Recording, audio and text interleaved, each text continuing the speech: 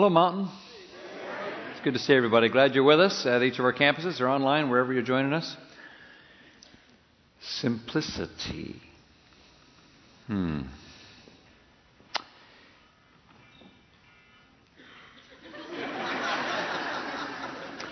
It is possible that I am the worst imaginable person to speak on this subject. My life is often crazy busy, overstuffed with a schedule that is hard to manage, things I've said yes to that are beyond my capacity, and I often just have a kind of congested, cluttered, complex life. So let me teach you about simplicity. A few weeks back, I was at an airport getting ready for a flight, and I grabbed this book, and I thought, this looks actually cool. I want to read this. You know what the title of the book was? The Life-Changing Magic of Tidying Up. I love reading about things like that. The Japanese Art of Decluttering and Organizing. So I thought, that's safe to read that because I'm on a plane. What could I really do about it? So I read it, and read most of it anyway. I got back home, I put it on my desk, and then as I was getting ready for the kicking off of this new series on simplicity, I thought, there's a thing in there I could really use. Maybe it could help all these people, these poor cluttered people, and I could maybe use an illustration out of there for all of you haplessly disorganized people. Except, do you think I could find that book? Oh my gosh, I looked everywhere. I could not find that book. I eventually did find it. You know where it was? Under a pile of stuff on my desk. Like under a mountain of stuff. And just to make you all feel better and relax and level the playing field at the beginning, I went ahead and took a picture. This is actually the side part of my desk. There is the book in the beginning. And yes, I'll admit it. That's my desk. That's part of my desk anyway. Okay? Do you all feel a little bit better now? Do you feel like I'm pretty pathetic? Do you feel like you're about to hear a seminar, it's sort of like, I was thinking like this, like if Donald Trump and Hillary Clinton get a seminar on humility and truth-telling. Now we're going to hear simplification from Ben. So, ironically, this last week was extra crazy. I had a super full schedule just every day, and I try not to do this, but I had every evening filled, and many of them went till very late. Calls, meetings, writing, consulting, decisions to make, counseling, all kinds of stuff going on. But I can tell you all of this. And part of what makes it a little bit easier is I don't think I'm alone. I don't think I'm the only one who maybe has a life that could use some simplification. Hey, how you doing? Awesome. Just chilling, relax, not much going on. Said no one of you ever. Because it's not the way it is. Unless, there's probably some 6-year-old that's like, Mom, I don't know what to do. Probably some 96-year-old that would love a few more interruptions. But for most of us, we're crazy busy. We get our kids into so many stuff, scouts and clubs and drama and choir and band. And they're in small group and Collide and Echo. Thank you. Baseball, basketball, football, volleyball, soccer, tennis, lacrosse, run them all over the place. Chess club, robotics club, cheerleading, karate, part-time student, or full-time student, hopefully, part-time job, not much sleep, hours and hours and hours spent on FaceTime, Snapchat, Instagram, texting, and keeping up with video games. And that's nothing compared to people as they get into the young adult years and they start trying to work or get out of school, get married, have a family. It's just bad or worse with the congested complexity and the clutteredness, isn't it? Bills to pay, things to read, work to do, places to go, bosses to please, right? Mow the lawn, fix the air conditioner, refinance the mortgage, get it all done, figure out when to do it, raise the kid, run the kid, scold the kid, love the kid, find the kid, drive the kid, drive the kid, drive the kid, drive the kid, and then ask, how did I get here? When you finally get there. This particular week was the week where when you get your life in a place where you don't have any margin to work with, then every little thing that happens is like, oh, great. So this is the week my computer went up. This is the week that my printer jammed. This is the week that my phone stopped working. Oh, I could hear you, but you couldn't hear me. Oh, that was so much fun. And then my car got in an accident all by itself. I won't mention anything more about that. And my dog now apparently needs to wear a diaper. Terrific. And in the middle of that, I'm like, when am I going to find time to write a sermon in that kind of a week? What's the sermon on anyway? Looking, simplify. Oh, you know what I said? You remember that lady, Sweet Brown, when her house caught on fire and they interviewed her on the news? Remember what she said? Do you remember? Go ahead and watch this. This is a refresher here. Here you go, because this is what I said. Praying for my life, and then the smoke got me. I got bronchitis. Ain't nobody got time for that. All right, everybody together with me. Ready? 1, 2, 3. Ain't nobody got time for that. And so that's kind of how it often feels in our lives, doesn't it? It often does. It's how I feel way too much of the time. In the month of June, dentist appointment. Ain't nobody got time for that. Jury duty. Thank you so much. Car repair, haircut. Are you kidding me? Ain't nobody got time for that. And so it's like a theme song. It's like a sort of, mantra that becomes part of what, plays in the back of your mind very, very often. And the problem is when it starts to affect more than just your calendar, it starts affecting every other part of your life. And it starts affecting serious parts of your life. It's like it starts cluttering up your soul. I'd love to spend more time with the Lord. I'd love to move to chair 1. I'm missing too many quiet times. I want to pursue loving God with my whole heart, but ain't nobody got time for that. I'd love to just hang with my wife more, do some of those date nights I keep seeing others talk about on on Facebook, but ain't nobody got time for that. I'd love to get more sleep. I'd love to pay better attention to my diet, my health, and my exercise, but the truth is I got time for fat. I just don't got time for that. I'd love to invest my time in the right things at work and be more efficient so I'm doing the things that matter most and let some of the lesser things go so I'm not tyrannized by the urgent and I'm deciding how I'm going to invest my time. I'd love to invest more in relationships that are meaningful and are life-giving and nurture the ones that are special and important that I feel God is leading me to. I want my finances to be in order and less impatient with my kids, but it feels like for many of us ain't nobody got time for that. And I struggle with all of those things. In other words, I'm a lot like you. So, this congestion of calendar and hurry sickness and complicated living is pretty much an epidemic in our time.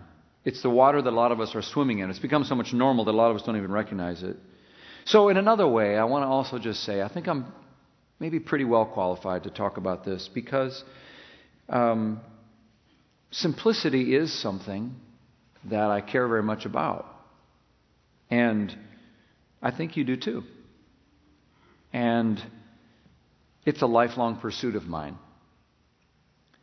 And I am interested in finding out how to get in that zone of something that feels more sane and simple more often and to live there more regularly. And I'm interested in figuring out why sometimes I slip away from it. And I am learning to seek out sanctuaries of sanity and serenity and simplicity in the midst of speed and stress.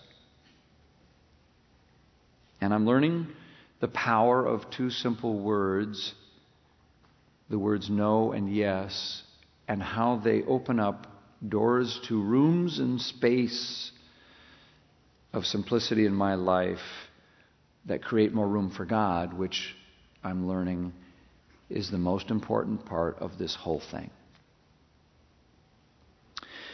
And if any of that sounds interesting to you, or helpful or important to you, then this series is going to be really, really helpful for you. It's called Simplicity, or Simplify, or whatever. I can't remember. Something simple. It's a simple word. It's one word. Oh yeah, the word simplify. So there's a book that we're reading, and I invite you to get the book. I really encourage you to hop into a group. There's just 4 or 5 weeks here where we're going to just discuss these things with others, get real, and just kind of figure out how can we take some steps forward. I really encourage you to do that and sign up today for that. But some of you are like, you know what? I'm sorry that the guy up there talking is so pathetic, but this really isn't me. And maybe that's true. Maybe you're one of those rare birds where you just have always mastered this.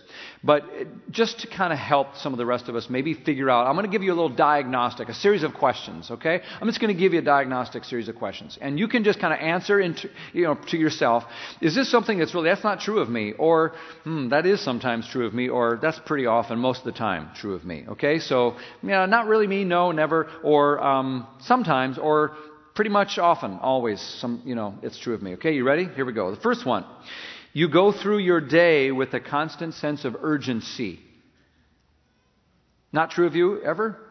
Sometimes or a lot of the time?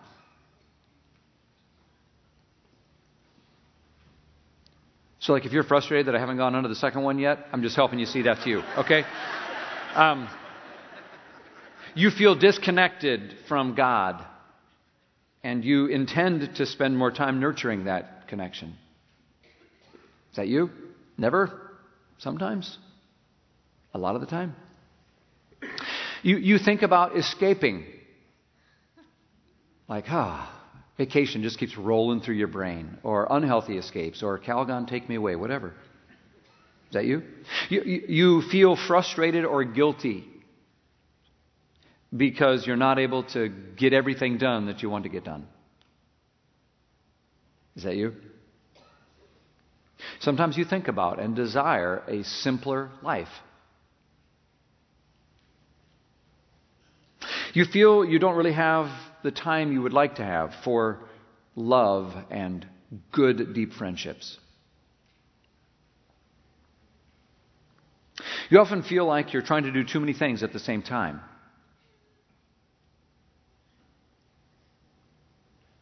Sometimes you have lost a sense of gratitude and wonder about life. And how about this one? Sometimes you sense this gnawing indication inside of you that there's got to be more to life than this. If you had sort of, that's sometimes me, or that's pretty much always me, to even a couple of those or more, then it just confirms you're swimming in the same river that all of us are.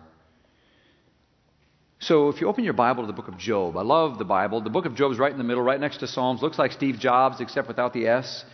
And I love the Bible because it's so practical. Written thousands of years ago, could have been written yesterday by any one of us. Here's a guy, you remember Job, he suffered so terribly. So many terrible things happened to him. Here's a portion of Scripture where he's complaining about his life to his friends and here to God.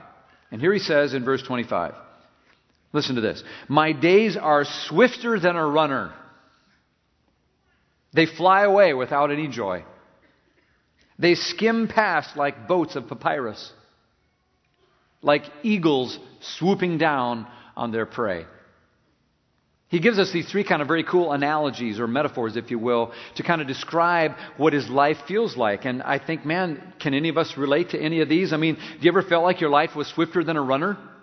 He's talking about someone who's in a race. This is like in the Old Testament, that word is used when they had to get an urgent message to the king. They'd find a Usain Bolt kind of guy, give him the message, and he would sprint all the way. And he's saying, man, my life feels like Usain Bolt at the Olympics. Every morning, my alarm clock is like a gunfire, like on your mark, get set, go, and off I go, and I'm off to the races. And that's what my life feels like.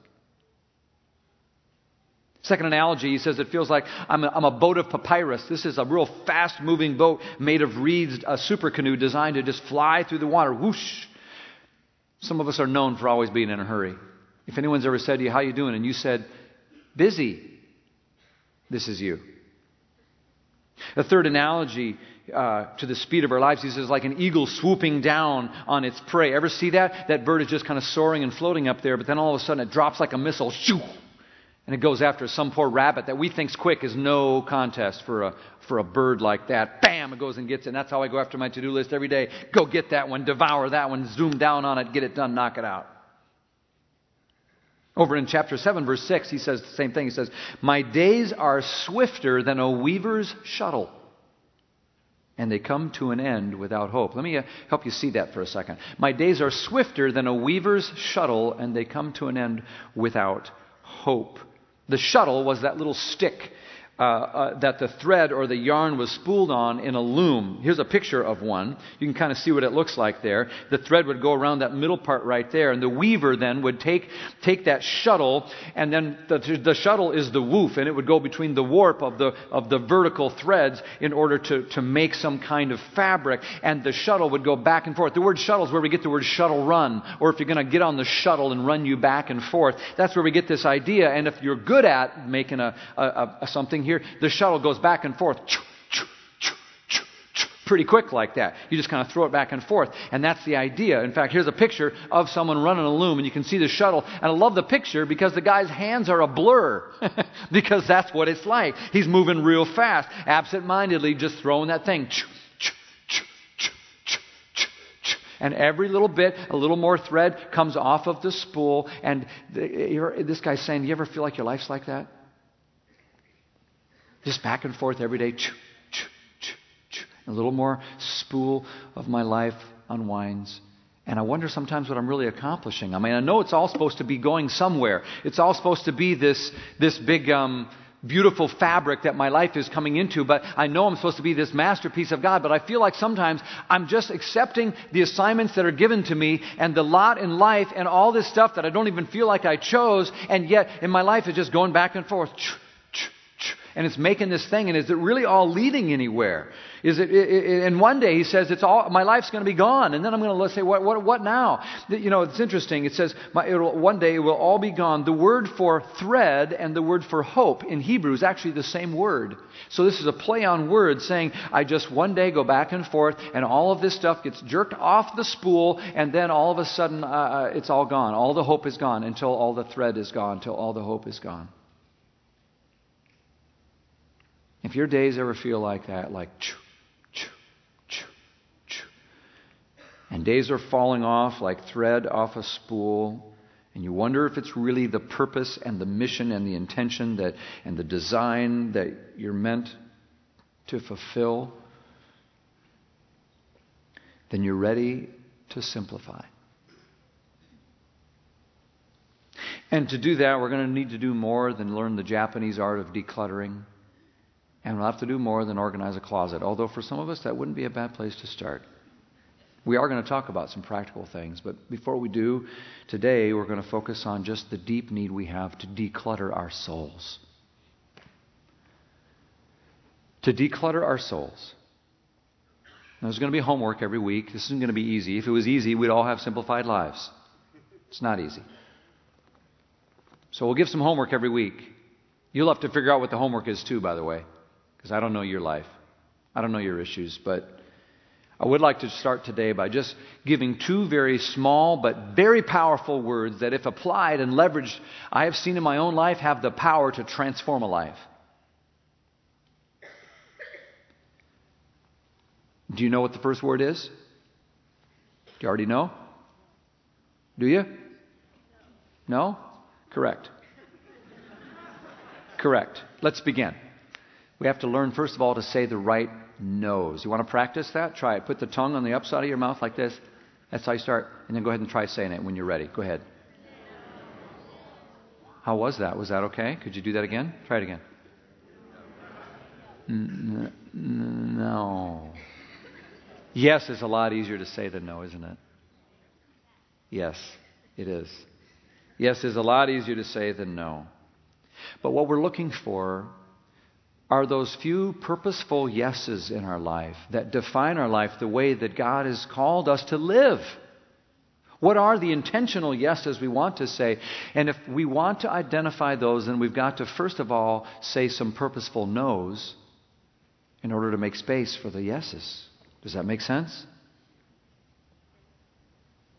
Yes is so much easier to say.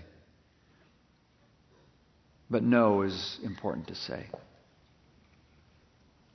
This summer some of us will rush off to an amusement park or some hectic vacation trying to stuff a bunch of happiness into our families. And the truth is, some of the best thing we could ever do is just stay home, sleep in, eat well, and hug our kids.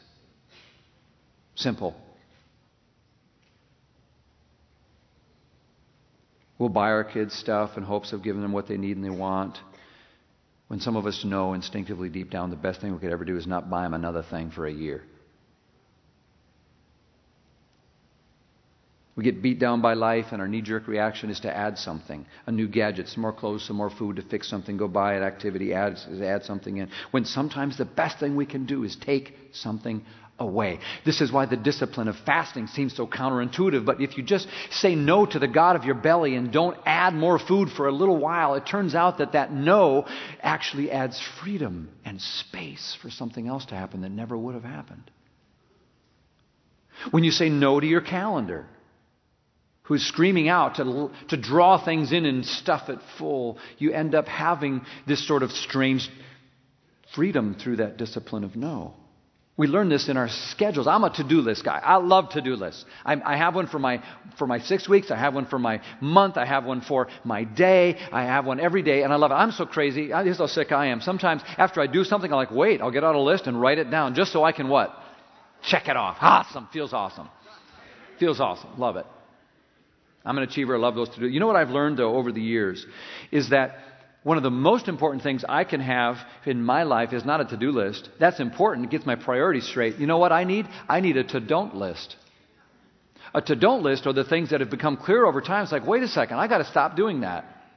That someone else can do that. I need to give that one away. Or that's good but not the best. And there's only so much bandwidth I have, and you're the same way. You've got to have a to-don't list. You not only need your priorities on a list, you need your posteriorities. You know, what's at the rear end of your list that's going to drop off? A guy in the 14th century, Meister Eckhart, spiritual leader, said, God is not found in the soul by adding anything, but by a process of subtraction.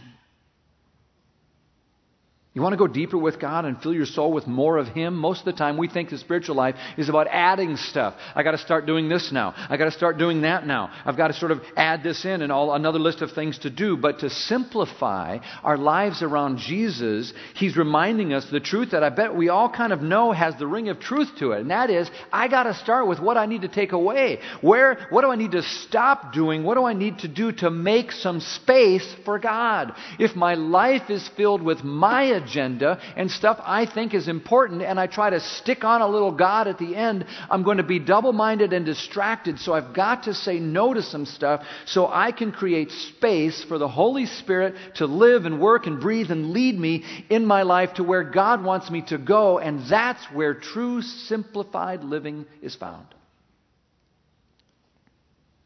Is my life empty enough to hear from God? Instead of wondering, geez, I wonder what I'm supposed to go grab hold of and start doing. Maybe the question should be, what does God want me to let go of right now? Philippians 2 describes Jesus as He comes to earth to accomplish this amazing mission that He came for. And it says that, you know what He did? He emptied Himself so that He could get where He needed to be and do what He needed to do. And I wonder if the same's true in our lives. What do you think? That maybe there's some emptying that has to happen of ourselves as well. Is there some way you need to empty yourself so you can be filled with the most important stuff? Hebrews 12 comes at it this way. It says, you know what we need to do? Throw off everything that hinders. Throw it off. And the sin that so easily entangles around our legs, you can't run with that. You want to run with perseverance the race that's marked out for us. Some of us are trying to run, but we've got too much stuff hindering us, entangling us. You can't follow hard after Jesus and live a life that would be described as simplified. It's like trying to run a race with a 150-pound backpack on you. You know, you could maybe get through with all that clutter and disorganization and busyness and worry and unresolved conflict and financial chaos and a feeling out of control and over busy and distracted. But, you know, it's like, man, throw it off. There's a different way to run. What do you need to throw off? Some of us probably need to throw off some clutter. I mean, physical clutter. Like, start with a closet. Yeah, maybe that would be it. A trash bag or two full to Tabitha's house or Kia's Corner would be a great place to start. But it's probably some other stuff. Some of us probably have some habits that need to get cleaned up. Or some friends who need to hit the road. Make them walk the plank and get them off the ship of your life. Throw them off. Some of us have some hobbies that aren't really that life-giving because they're draining your bank account and your time from the things that you say are more important, like family and your faith. Some of us are workaholics and we need to throw some of that scheduling that we do, like someone's got a gun to our head. Well, it's not true.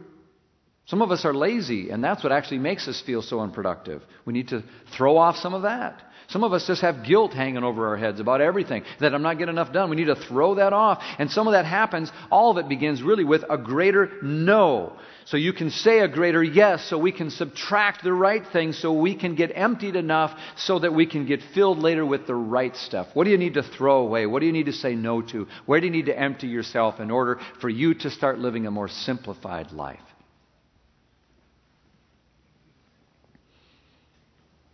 Well, that's the first word. Would you like to know the second word? Would you? Correct. We need to learn to say the right yes. We need to learn to say the right yes. The only reason you say no is not just so you can say no or sort of clear something. You say it in order to clear it for the right things. And that's the yes we're getting at. And we're really talking about the ultimate yes, like Jesus did this, you know. Here's a guy who had more to do than any of us. Never seemed overly stressed or worried about it. And at the end of his life, despite the fact that not everyone was healed, not everyone heard the truth, not everyone was touched or fixed by him, he's a guy that the Bible said he did everything that God sent him to do. Why is it that we sometimes feel like we're supposed to do more than Jesus? More than God himself who rested on the seventh day? Here's a guy who snuck away early in the morning, the Bible says, to pray and be with the Father. In other words, he said no to some sleep in that case, in order to say yes, his great yes, with the Father. He got in a boat and slipped to the other side of the lake one time, though a crowd was clamoring after him, wanting a piece of him, because he knew he'd have to say no to some of them if he was going to say yes to some others. Maybe some of us just need to hear from this Jesus who seemed to master the greater yes. Let these words maybe just be a fresh invitation for you today from Jesus himself, who says these words, "Come to me, all you who are weary and overburdened, and I will give you rest." Doesn't that sound great? Put on my yoke. A yoke is like a wooden animal harness, right? And learn from me. Yoke up with me. I'll show you how to do this. For I am gentle and humble in heart, and you will find rest for your souls. For my way of carrying the load is easy, and my burden is light. Your way, he's saying, doesn't look so easy. Your burden looks pretty heavy. You're doing it wrong. Let me show it. Can I show you? So here's a guy who had more to do than we have to do. Here's a guy who could have been busier than we ever will be, and yet he's saying, my burden is light. I want that. And that's the key of the greater yes.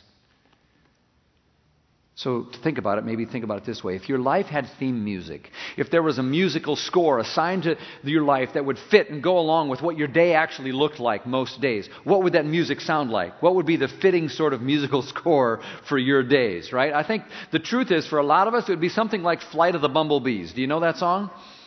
So go ahead. Now here's a few. Just see if this doesn't describe your life. Okay, go ahead and play a little bit of Flight of the Bumblebees.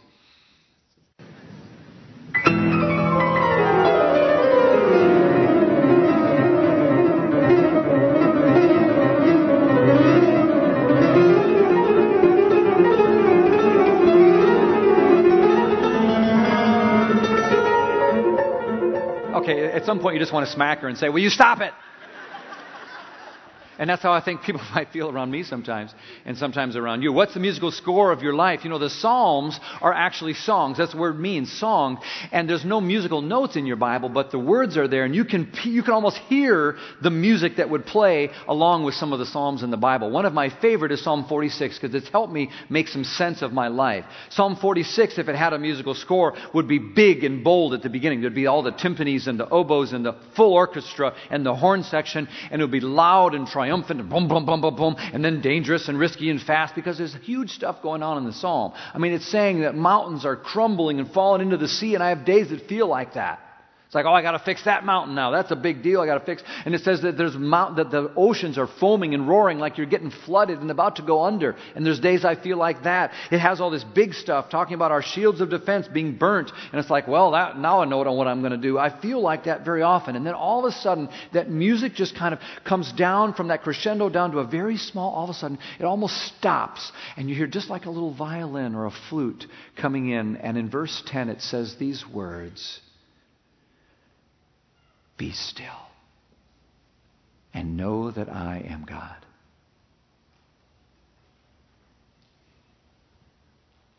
Be still in the midst of it and know that I am God.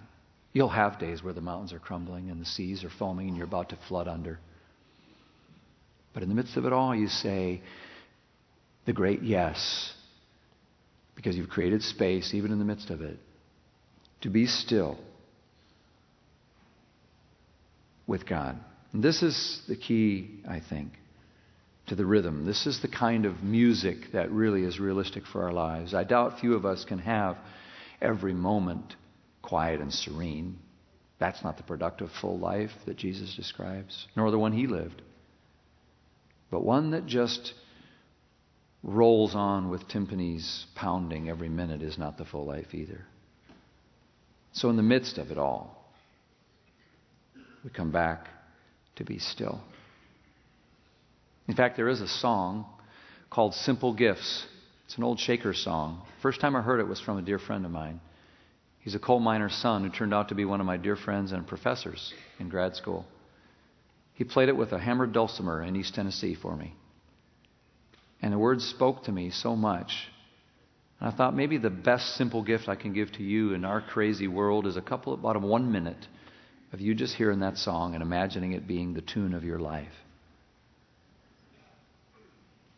Be still and know that I am God.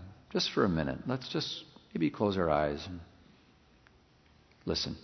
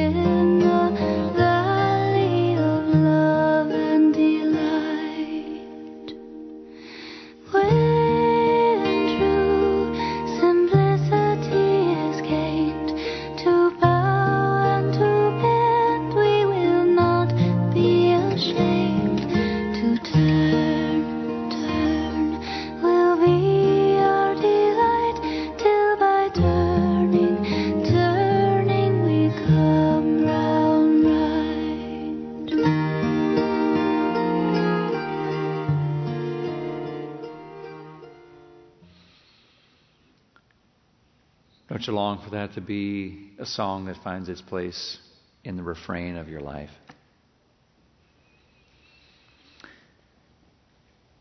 How are we going to live with some stillness even in the midst of the storm? Well, like that. You know, there was a Danish philosopher in the 19th century, a great Christ follower by the name of Søren Kierkegaard, and one of the most famous things he said is, "Purity of heart is to will one thing."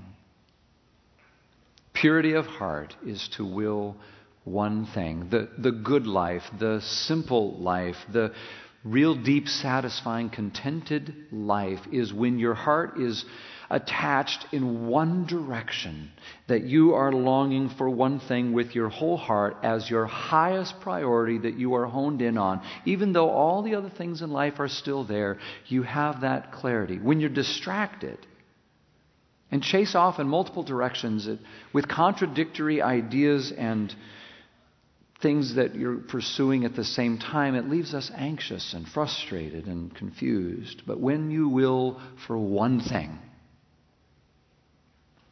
your mind gets unified around that ultimate thing. And then all of our choices and priorities and schedules kind of find their proper place in and around it. Even if a day gets crazy, you can still hear the still small voice.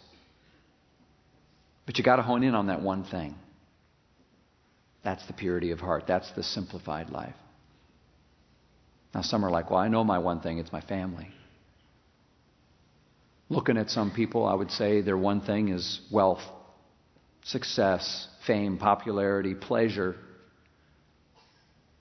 But the truth is, if you really want real purity of heart, real peace, a real simplified, centered life, you've got to go after that thing, but it's got to be so good and so big and so worthy of your whole life that it's going to hold you together, and it's got to be bigger than health or money or even family. We got to will one thing, but not just anything, because we're made by God for God, and that's why anything except God will never be enough for us. That's how we're made. So the simplified life, the confused life, is only really stemming out of our slippage from allowing Jesus to be our one thing. James 4 verse 7 says it this way: submit to God. Come near to God. He will come near to you. Wash your hands, you sinners. Purify your heart. There's the purity of heart. You double-minded. You can't have a pure heart if your mind is doubled. You've got to be focused on the one thing. Come near to God. He will come near to you. The way Jesus says it in Matthew 6 is, seek first the kingdom of God. Seek Him first and His righteousness. Then all these other things will be added to you. You can't go try to get everything and then hope that you're going to add on a little bit of Jesus too and expect to have a simplified, single-minded life. It's not going to work that way. Purity of heart is to will one thing. And Jesus is the great yes, the one who gives the music some sanity and be still and know that I am God moments in the midst of it. You know, when Jesus visited his friends Mary and Martha, they were so happy to see him, right? And remember how they approached the response of the reception of their guest, Jesus, very differently. Martha is the one who scurries around like a lot of us, like a chicken with her head cut off. She's fixing and vacuuming and working in the kitchen. And Mary chose instead to sit quietly at Jesus' feet. Interesting that she as a woman would sit at the rabbi's feet in a place of learning. But Jesus allows it and welcomes it. But Martha's frustrated. She's just angry. She comes out of the kitchen with an apron and sweat on her brow and a casserole in her hand, and she's ticked at Mary for not helping. She says, Jesus, make her help me. Why aren't you telling her to help me? And that's when Jesus says words that I can just imagine him saying to each of us. Can you imagine Jesus saying these words to you maybe? When he says, Martha, Martha, Ben, Ben, Dave, Sue, take a chill pill. You're worried and stressed and upset about many, many things. Can you hear Jesus saying that to us? Your schedule is just showing that you're occupied in so many directions all at the same time. You're going in 3 directions at once. You're churned up, but you've forgotten what the most important thing is. And when you find yourself in life and you have sweat on your brow and you're ticked at somebody because and you're ticked at God because He's... It's usually the case that we've forgotten what's truly most important in those moments as well. He says these amazing words to Mary. To Martha, he says, few things are actually really needed. Isn't that interesting? She had a long to-do list still to do. What are you talking about? He's like, few things are really needed. And then he actually says, indeed, only one. Only one thing. And Mary, sitting at my feet, has chosen it. She chose the better part, Martha. The solution isn't finally getting everything done in the kitchen or the garage or at work or at the mall. It's to grab a hold with laser focus on the great yes, the great, most important thing of all. When I was in seminary, grad school, after our first semester, we had been working really hard. My life was crazy in those days as well, always has been. We were studying Hebrew and Greek and the original languages. We were reading big, thick, ancient books. We were studying new books. I was also working full-time as a pastor, leading camps and retreats and preaching on the weekend and counseling and trying to do all this. I was dating Carla, trying to keep that relationship, staying with my family, and all this stuff was going on, whatever. The last day of class of our first semester, a wise professor handed us a little poem. And you know what the title was? It's time to get back to Jesus alone. And it's verses, I would invite you to just go look it up on the internet. Read it for yourself. But the verses were beautiful. You know, when you don't know whether to do this or do that, and we got all these things screaming at us, and sometimes you just need to say, it's time to get back to Jesus alone. Mary chose the better part. Seeking God. Still small voice. Be still. And know that I am God. Let me pray for you. Father, we want to find our ultimate rest and simplicity in you. So before we tear into all these things about our schedules and our finances in coming weeks, Lord, we want to just come back to Jesus alone. And say, here we find our rest and our sanity. And for those of us who feel we're about to go under in the flood, help us to say that we can just be still, like Mary, sitting at your feet, and choose the better part and know that you are God. Amen.